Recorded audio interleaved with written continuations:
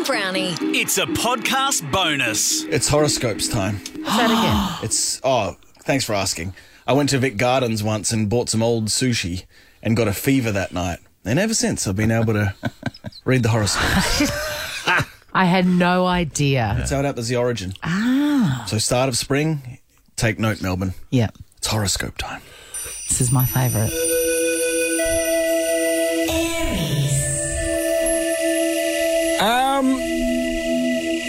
Gut feel? Mum's cheating on Dad? Congrats. You're about to finish Netflix. Check your voicemail, because the doctor has called with your results. Ooh. Kidnap your neighbour's dog to test if they really love the dog? Oh, no. A colleague has just said it's nice to meet you on email, just as you suspected they're a f***head. I feel like your relationship's cooked. You may not feel or even sound like yourself today.